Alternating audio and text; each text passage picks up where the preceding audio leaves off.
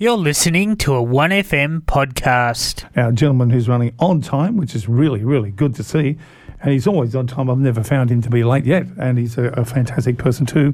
And we're talking to, of course, a multi-skilled man too. He's been around respectfully. This is Adrian, the community liaison person from, of course, the CFA. Good morning, Adrian. How are you? And how's your week been? Anything exciting been happening? Yeah, no, good morning, Dave. Thanks for having us back. And my week from a CFA point of view has been out talking to community groups basically about fire preparedness and that type of thing, so we can stay safe over what is now summer. Yeah, it's finally arrived, hasn't it, really? Yeah, it's finally arrived, and it sort of felt like it yesterday with a vengeance, didn't it? Sort of thing. Got up in the morning, it was hot and dry and windy, and I think it just about is one of our first high fire danger rating days.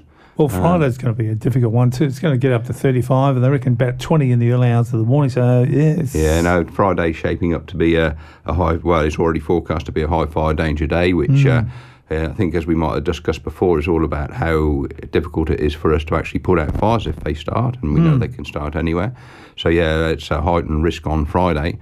And I noticed as well that up in the Mallee, we got an extreme fire danger day on Friday as well. So, those guys up there will be extra vigilant. And, of course, anybody that's travelling through that area needs to be so as well. And we'd encourage anybody that need to think about their travel plans on that day and whether they actually need to be out on the road up into the Mallee. It won't be long before you get total fire ban days too, will it? It won't be far away. No, that's right. And, sort of thinking about what's happened, summer started. So, as we said, our fire danger period has been declared on the 27th of November in this part of the world. So that brings in all those summer restrictions, where the rules completely change from business as normal in the winter. Yes. So we're talking about open fires, permits, and all of that type of thing, which will be increasingly difficult to get hold of.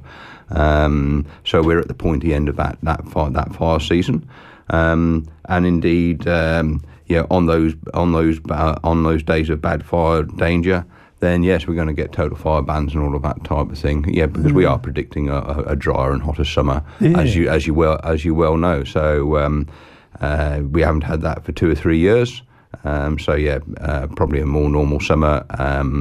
And we'd encourage people to sort of keep an eye out on those fire danger ratings and take notice when they hear a total fire ban. Sure. Coincidentally, Dave, one of the things I actually did want to mention as far as that is concerned, the CFA produced a really good booklet about that. It's called Can I and Can't I? Right. It's a little pamphlet I've got in front of me here. It's 2 or 3 sides. It's available. Talk to your local fire brigade or pop into District 22 and pick one up in Newmarket Road, or in fact, look online for that. I was saying, Can I and Can't I will tell you exactly what you can do on normal days in the fire danger periods. Things around barbecues and gas guns and all of that type of thing. Yep. And it will tell you what you can and can't do on a total fire ban day as different to the normal day in the fire danger period. That's a great brochure then, isn't it? So I'm going to leave that with you because we want everybody to study it, of course, Dave. All right, I'll put it in my briefcase and put it around the studio somewhere where they'll look at it. Yes. Absolutely. So, people should have should have done their tidy up, should have done their plan, and here we are. Take particular notice. And of course, one of the things, we're all in holiday mode as well, aren't we, Dave? We are. So it's coming into holidays. So we expect a lot of movement of people. So be conscious of where you are, as we talked about before. Yeah. But, some of those holiday activities, so everybody around the barbecue. So we need the barbecues to be safe, and there's some rules and restrictions around barbecues on total fire ban days, of course. I'm very nervous about gas bottles. Always have been nervous about gas bottles. It's the old soapy water trick, Dave. Make sure it's not leaking, and then you can't set it on fire. The only thing you can set on fire are the sausages, of course. Yes. But you wouldn't be a man like that. I can't cook. I can't cook, Adrian. So how lucky is the world? They won't die from food poisoning with me around because I can't cook. Yeah, there you go.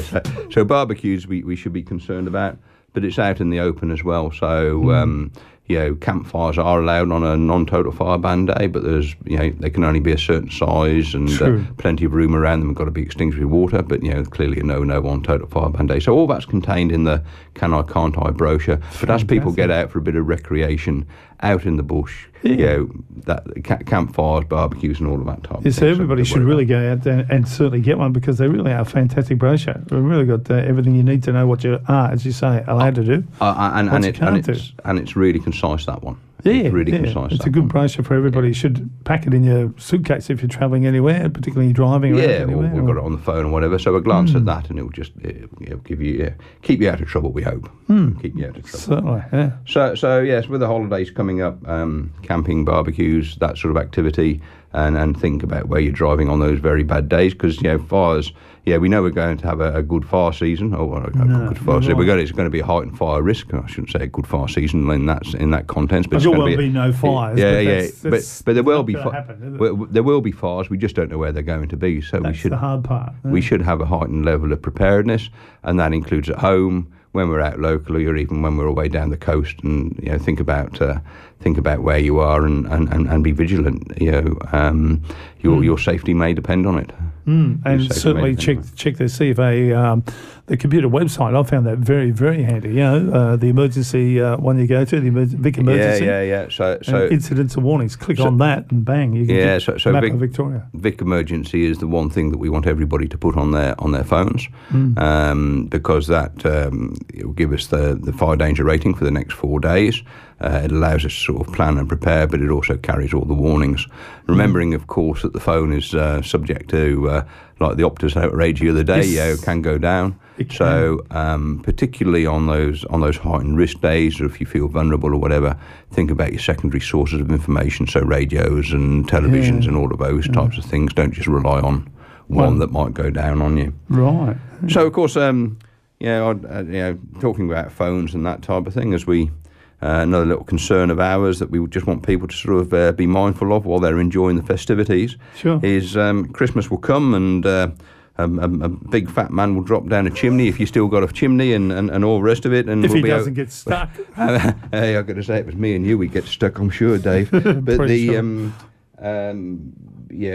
can anticipate there'll be plenty of presents around in many households, and of course a lot of those are going to have batteries in them. Yeah. And today's trend is lithium batteries, and we're seeing across the world an increasing number of fires caused by lithium batteries and the inappropriate use of them. So they're pretty dangerous, aren't they? They carry a lot of energy, and that's what they do. They're long life batteries. So if they get nicked or broken or damaged or overcharged, they can bubble. They go off fairly well and cause some fires. So. Yeah, we got lithium batteries in anything from drones to scooters to phones to computers and all of that type of thing. So we'd really urge everybody that particularly new equipment that's coming into the house to be very mindful of that.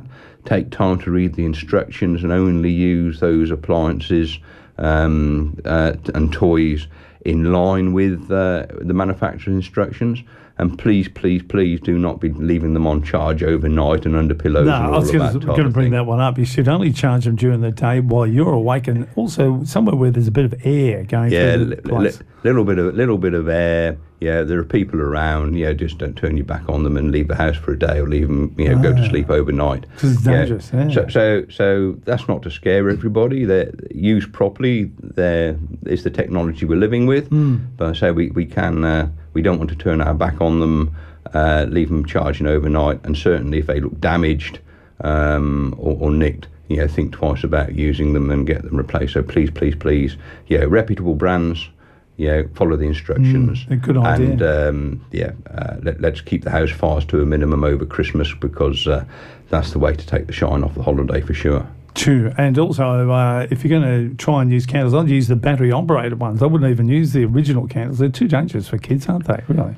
Well, I mean, people are going to use what they're going to use, aren't they? But we just want everybody to be very conscious of that. And of course, I guess that brings us around to some of those presents. Will be phones, of course. People will replace their phones at Christmas.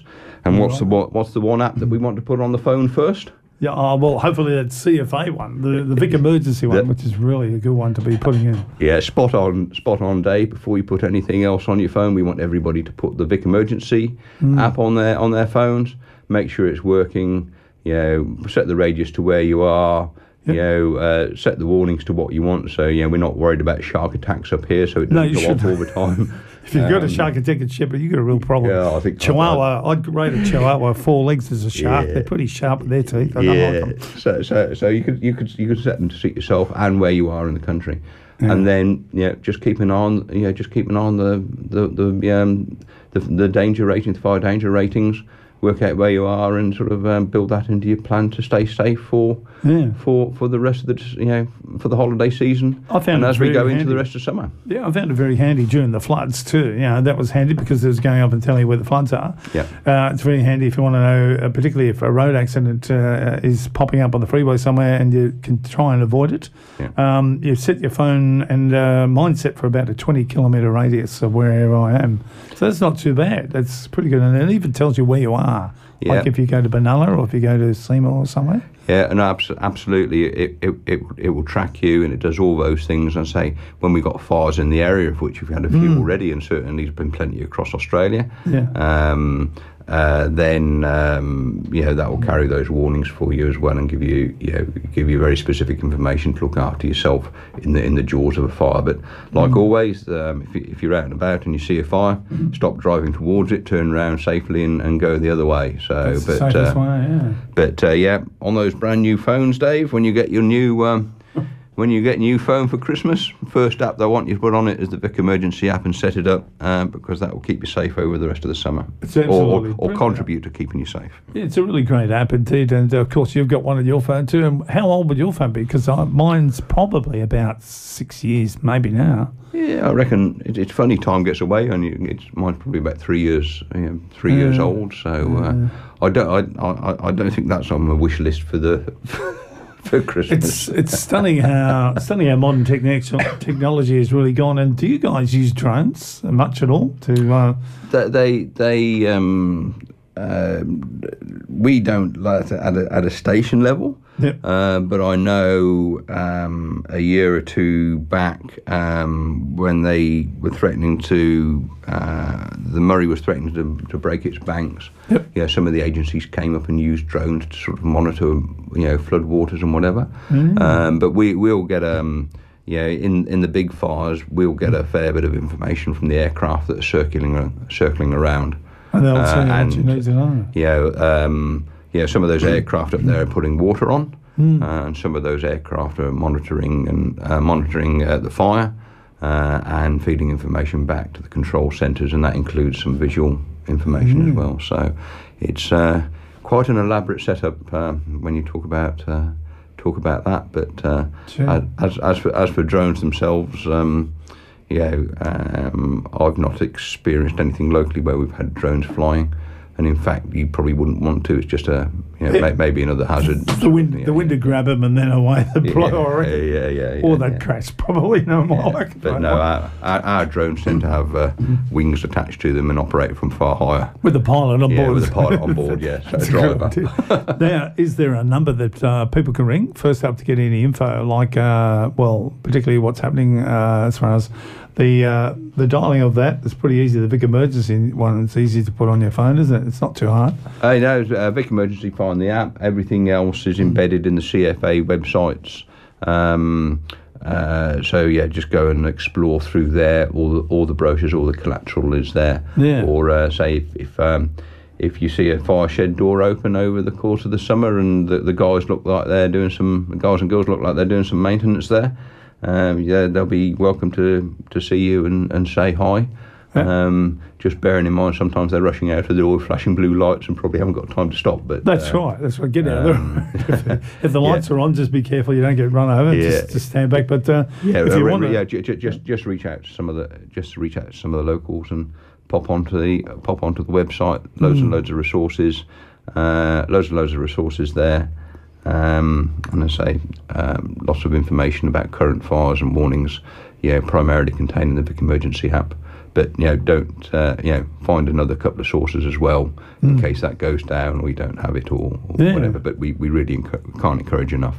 That's right. So there we go. That's That's it for this year. That's it for this year, I think, Dave. Well, I hope you have a Merry Christmas and a Happy New Year. And I think you're not going away anywhere. You're hanging around. So we look forward to talking to you in January, which would be lovely. Yep. And probably the first week in January, and a whole fresh new year. That'll be interesting. And this Can I or Can't I brochure is available, as you say, from your nearest fire station. Yep. Or online or in New Merker Road. Yeah. Yeah, fantastic. Yeah. Thank you very much for your time this year. We really appreciate it. You make sure you look after yourself over Christmas and have a good break if you can. Yeah. And we look forward to seeing you in January. And happy Christmas to you and all your listeners, Dave. Yeah, thank you for your time, for coming in every month. We really do appreciate it. We've been talking to a very talented man. That's Adrian. He's the Community Liaison Officer with the CFA. Thank you for your time there, young Adrian. You've been listening to a 1FM podcast.